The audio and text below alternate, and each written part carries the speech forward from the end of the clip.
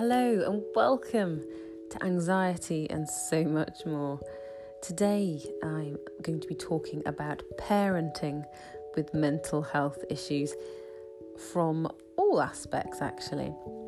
But let me start by telling you that I am in no way a mental health expert. I'm not a professional, I'm not a doctor, a therapist, possibly an expert in my own mental health to a degree. In fact, I always seem to be able to hand out very useful and practical advice to others about their own mental health, but I'm not particularly good at taking my own advice. There we go. I think I often get trapped in what I like to call the self-destructing vortex to ever properly self-heal. Okay, so back to today's subject, which, as I said, is talking about, parenting with mental health. So looking at this from a mother's perspective. So myself as a mother with mental health issues.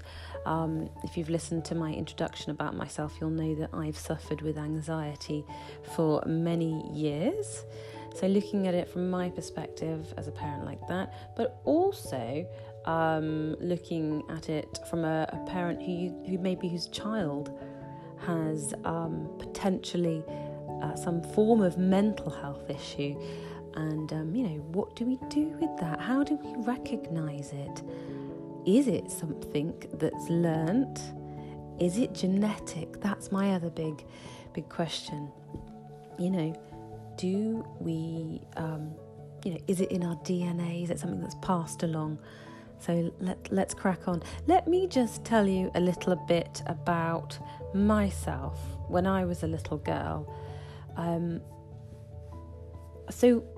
When I was younger, I used to get these odd feelings.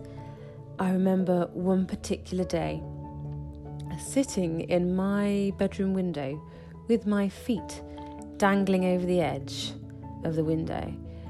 And if my mother had known that, actually, she'd have had kittens. You're probably thinking, oh my gosh, were you trying to kill yourself sitting in the window? No, I wasn't. I was just being a kid. I was sitting there doing what kids do.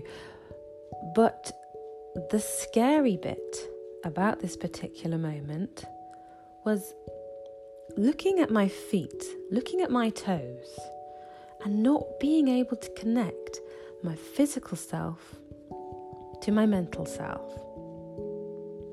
I felt as though they were two separate entities, or maybe you don't know.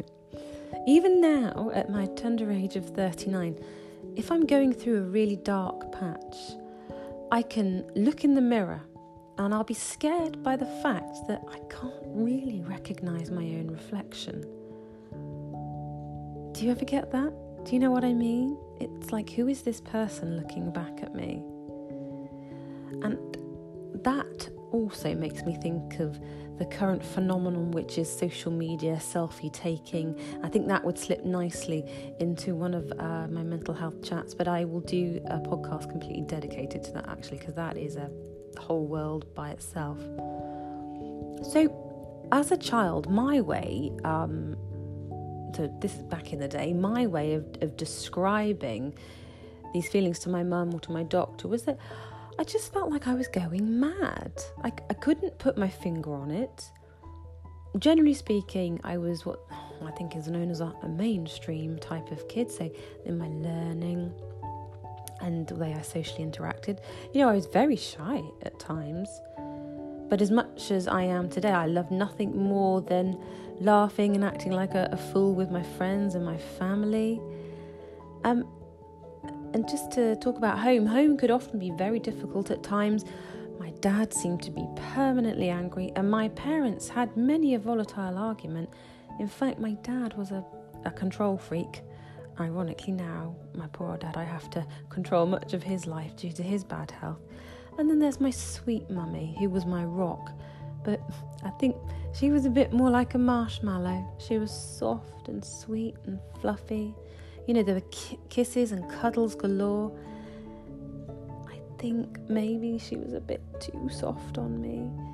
But you see, my dream as a child, I used to say this to my mum, I want to live with you forever, mummy. I'm never going to leave you. And forever, back then when I was a child, was until I was 40. So I'm 39 now. It hasn't quite worked out. But then obviously I became a teenager, and I'd still sneak in bed with mum, even when I was scared. Or she'd find me wrapped up in a blanket down by the side of her bed. So this takes me to the question of now, should my mum have been tougher on me? Should she, and should we as parents, should we make our children go it alone at certain times? At times like, for example, when I was holding on to my mum for dear life at the school gates, at bedtime, at university, #dropped out, because I wanted to be back home with my mum. My anxiety spiraled out of control. I was like in a tailspin of just, anxiety. If there had been help available to myself back then at university, like with the current movement now, I know that a lot of universities are trying to put mental health support in place for people who are just starting out in university and for the years following on. If that had been there when I was at university, would I have stayed there? Would I have fulfilled what I thought I was supposed to do and get that degree? Instead, I jumped on a train and I went back home to my mum, my safe place. Or, then again, should my mum and dad have pushed me back to university? Oh, it's so confusing, isn't it? But currently in the UK, there is this huge mental health movement, which is fantastic. It's an awareness that, as I've just said, it wasn't there. Certainly wasn't there when I was a child. And I, for one, feel so much happier knowing that my children, my children's children, your children have a much more open platform, if ever they need it, should they need it. So, where do we start with our own children? Because of my own mental health history, and I think because I'm quite emotionally intelligent, I think I start automatically over-analysing my own daughter's mental health. Does she have an issue? Doesn't she have an issue? She's 7 and she's already started, by the way, she's amazing, she's fantastic, but she's already started experiencing the typical girls group dynamics at school. She'll come home from school crying, and she feels like she wants to hide. Should I let her hide? Should I, follow her natural instincts? Should I, say, come on, let's go and beat someone up? Should I tell her she's got to deal with her own issues there? I mean, I've talked to the teachers. I think that's a good thing to do. Just, check in with them, see if anything, extra crazy is going on. Well, my problem here, and I think this is very typical for a lot of us that suffer with anxiety or other forms of mental health, my problem here is it takes me straight back to my own insecurities from when I was a little girl, so maybe as opposed to dealing with it as an adult and a parent, sort of advising her in a parental adult way, I'm scared that actually my reaction to it is to talk to her from the child's perspective. Oh, it gets kind of freaky, doesn't it?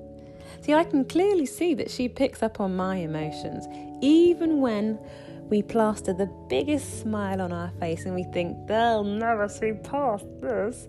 Well, yes, they do. They do, don't they? I mean, they know when, for example, when they're babies and you stupidly decide to have a rare night out and you put them to bed. Even if you haven't got your glad rags on yet, those little monkeys can sniff a night out. They know it. They know what's going on.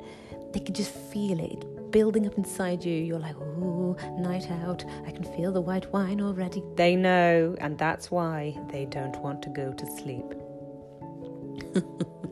So my daughter, again, she's 7, she goes through slumps, through ups and downs, through highs and lows. And I know that hormones are rife, especially at sort of the age of 7. But here's the question, is it now the time for me to get in there before the cycle of mental health sort of starts to take its grip? Or am I completely overreacting and once again reverting back to, my own personal feelings? I have said I didn't want to throw too many sort of facts and figures your way, but I do think it's worth talking about what the NHS guidelines are for recognising mental health in our children.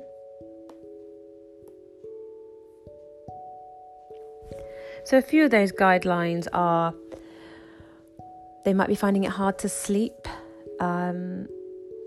They might be finding it hard to concentrate. Their eating will be affected. They would have mood swings, negative thoughts, worrying a lot, maybe uncontrollable crying. They could become really clingy. And the other thing is tummy aches and just generally not feeling very well. So just to flip that on its head, what's even more confusing is you could relate that list of symptoms to many other ailments. So it's real mindful and it's really, really confusing, isn't it? So it's me trying to decipher. It's the chicken and the egg situation here. Does my mental health have a massive impact on my daughter's behaviour and the way that she functions in life? Or am I recognising mental health issues within my daughter? Is it purely genetic and that's why I'm recognising it? Or because of things that are going on at home and our reactions as parents to things, are they learning this type of behaviour? It's so confusing. I tell you what, I'd love to hear from you guys. I'd love to know if you can relate to any of this. Is it something that you've experienced as well? And it'd be good just to all share our experiences. I hope it was of interest to you, and I'll be back with more mental health chats.